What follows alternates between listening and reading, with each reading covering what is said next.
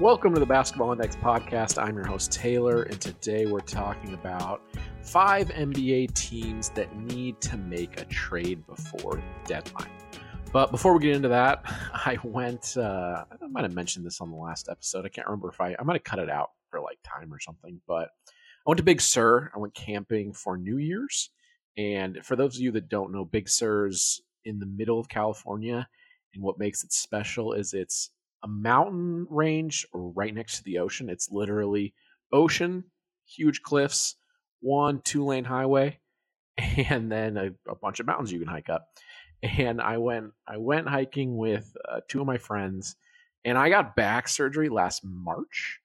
So it's been a little while. I'm back to. I've played basketball a few times, but I don't really know if you could say like I was really playing. I was on the court.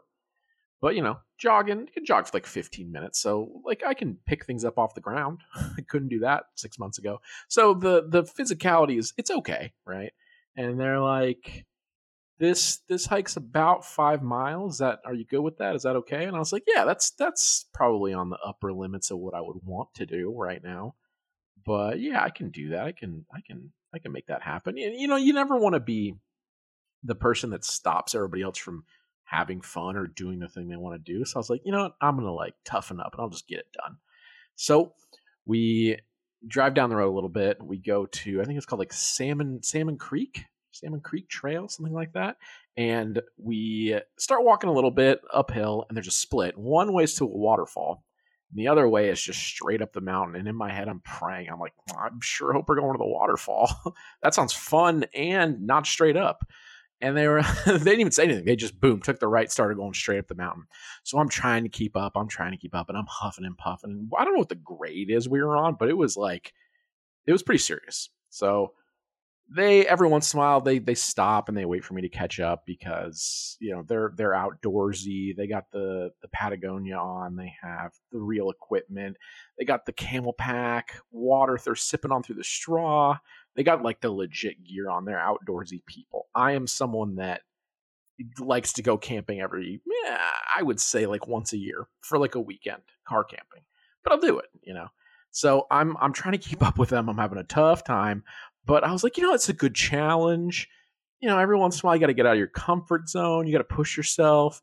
My back not hurting at all, which like pretty amazing. Not like hurting in any way where I was like, well, that was always my excuse before of, my back's aching, I got to stop. But I was like, no, that's all good to go. They cemented that, and there's a piece of metal in there and put some screws. That's rock solid.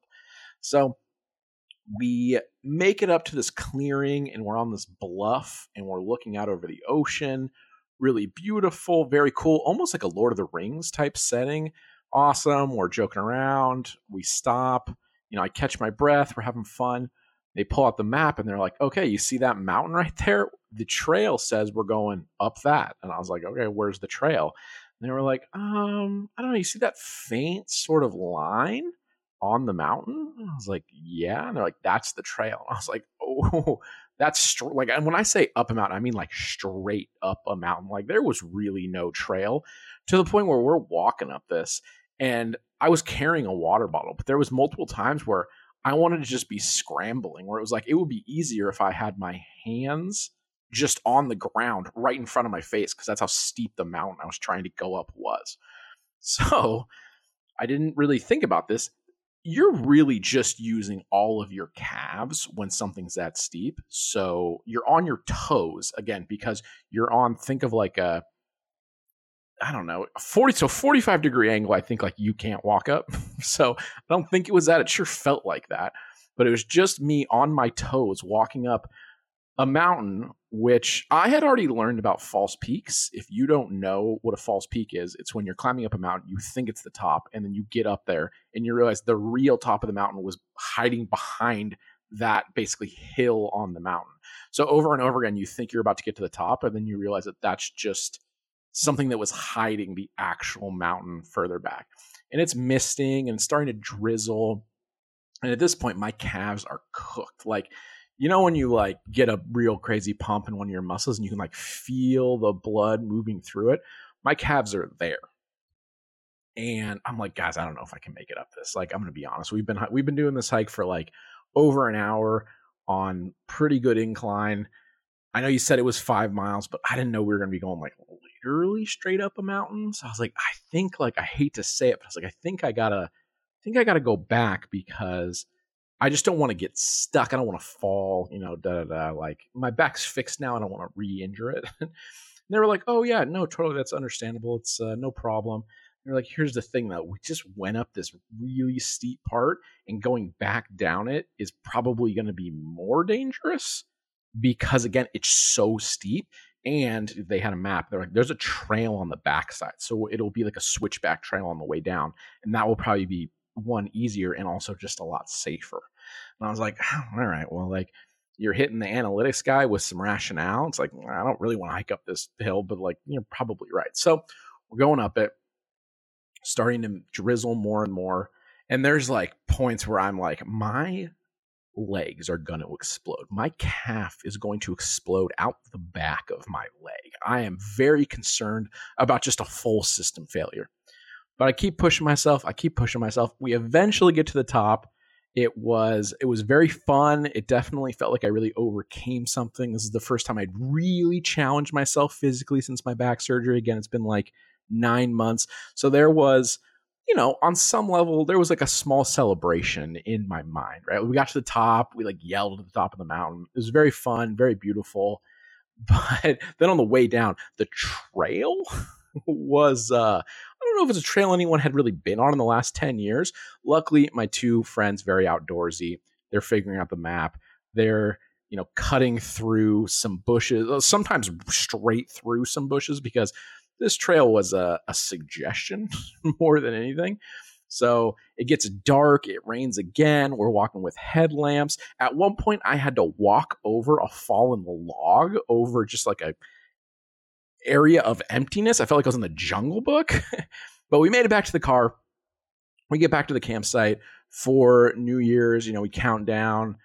Cheers, a toast. We have a good weekend. It was a fun trip.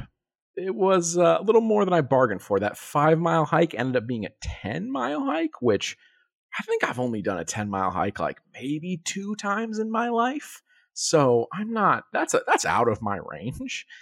So it's Friday. I did that last weekend. My calves.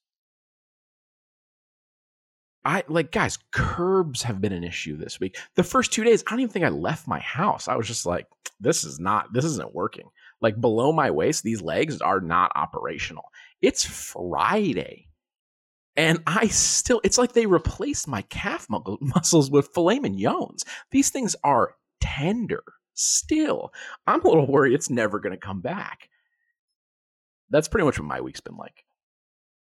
I say that because I'm really fighting through this podcast. I got really sore calves, but a podcaster's got to do what a podcaster's got to do. So we're going to talk about the top 5 teams that need to make a trade before the deadline in the NBA, because that's really the point of this podcast.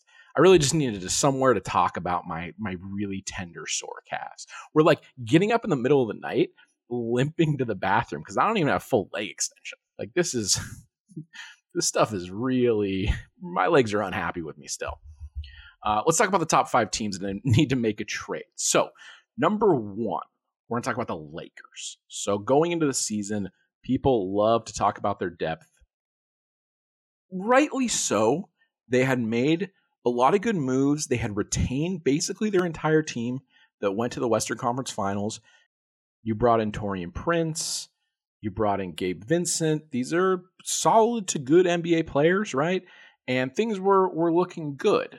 They win the in-season tournament, and things have been a struggle since. Like there's been some ups and downs as the season has gone, but it's been really difficult. Basically, Gabe Vincent hasn't played this year. He's a guard that came over from Miami, solid player, but has been out basic. I think he might have played 3 games. So he probably is the 5th best player on the team, and he really hasn't been there.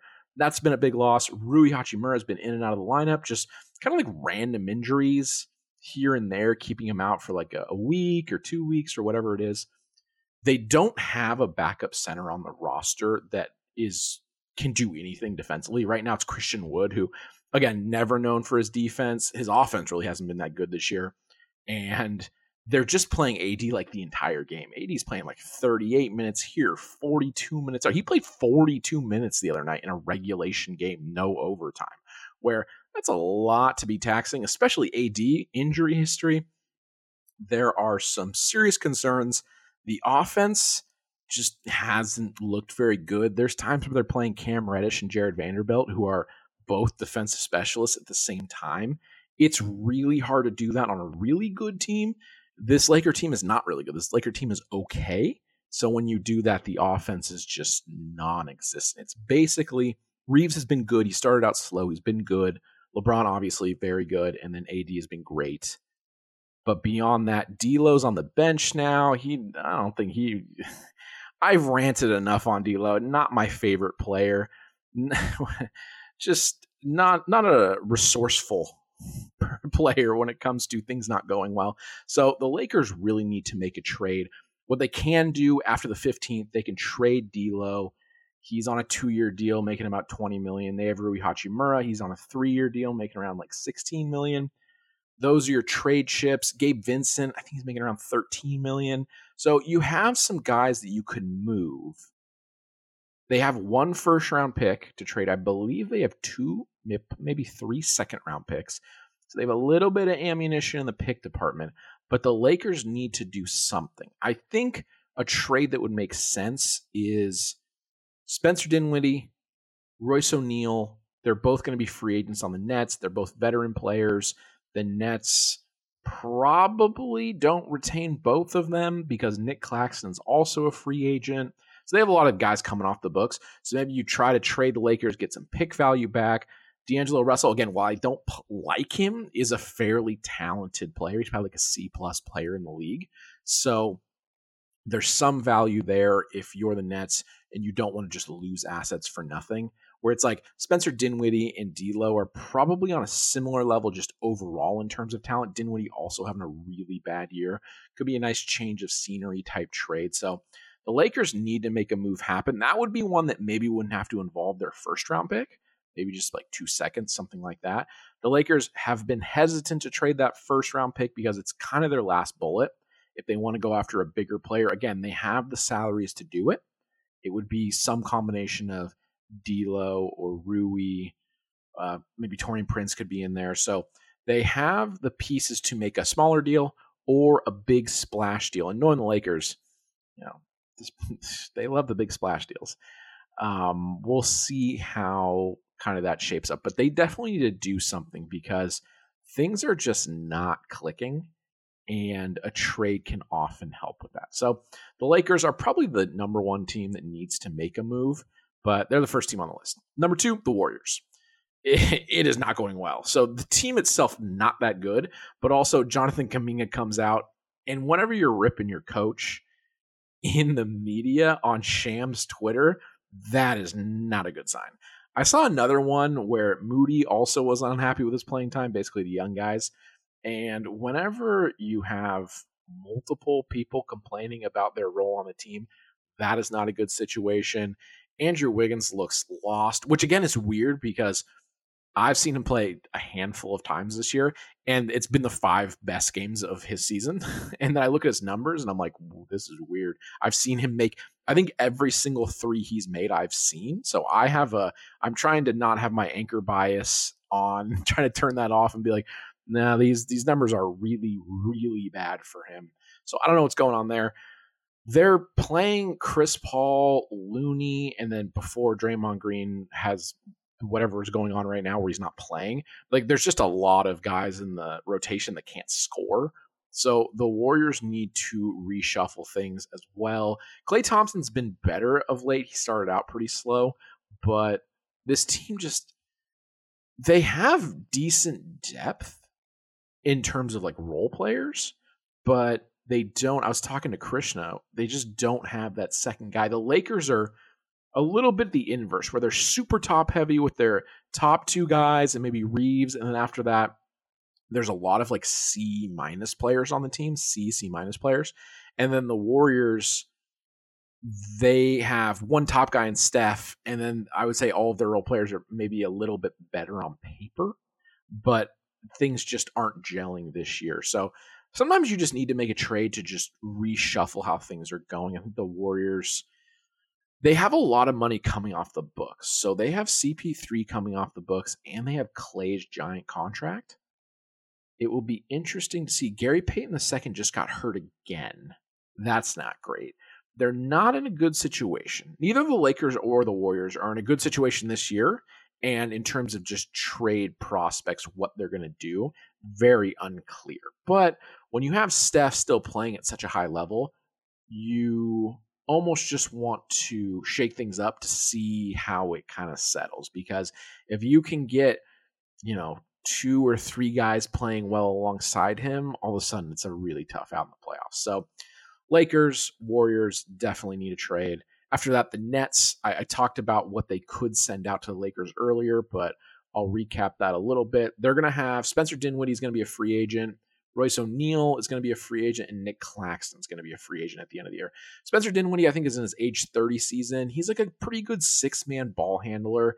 He's having a really tough year, but he's way overcast because the Nets' lack of creators. It's like him and Cam Thomas, and that's Spencer Dinwiddie and Cam Thomas as your primary ball handlers. Like, that's not a super great recipe for a great team. They have a lot of off-ball talent, but you get what I'm saying. Good player, just not in a good situation for him to thrive.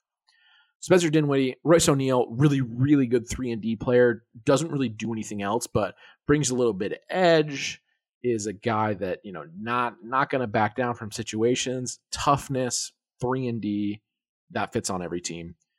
And then Nick Claxton, who is a sensational big, who can switch, really good play finisher, is a very good player and is going to get a lot of money this offseason. So I assume they're going to, you'd prioritize Claxton here. He's much better and he's much younger than the other 2 guys. So you're going to spend a chunk of change there. They already have a fair amount of money committed in multiple players. They have Mikal Bridges they're paying, Cam Johnson they're paying. $40 million is going to Ben Simmons still. So I don't know if they can retain all these guys. So if you could trade a Spencer Dinwiddie or a Royce O'Neal, try to get some amount of picks back or just players that you're going to be able to retain for longer, I think that could be valuable. So the Nets, they're not so much in the dire need of like, oh, you got to go do something to make this year matter, but you can maybe set yourself up nicely.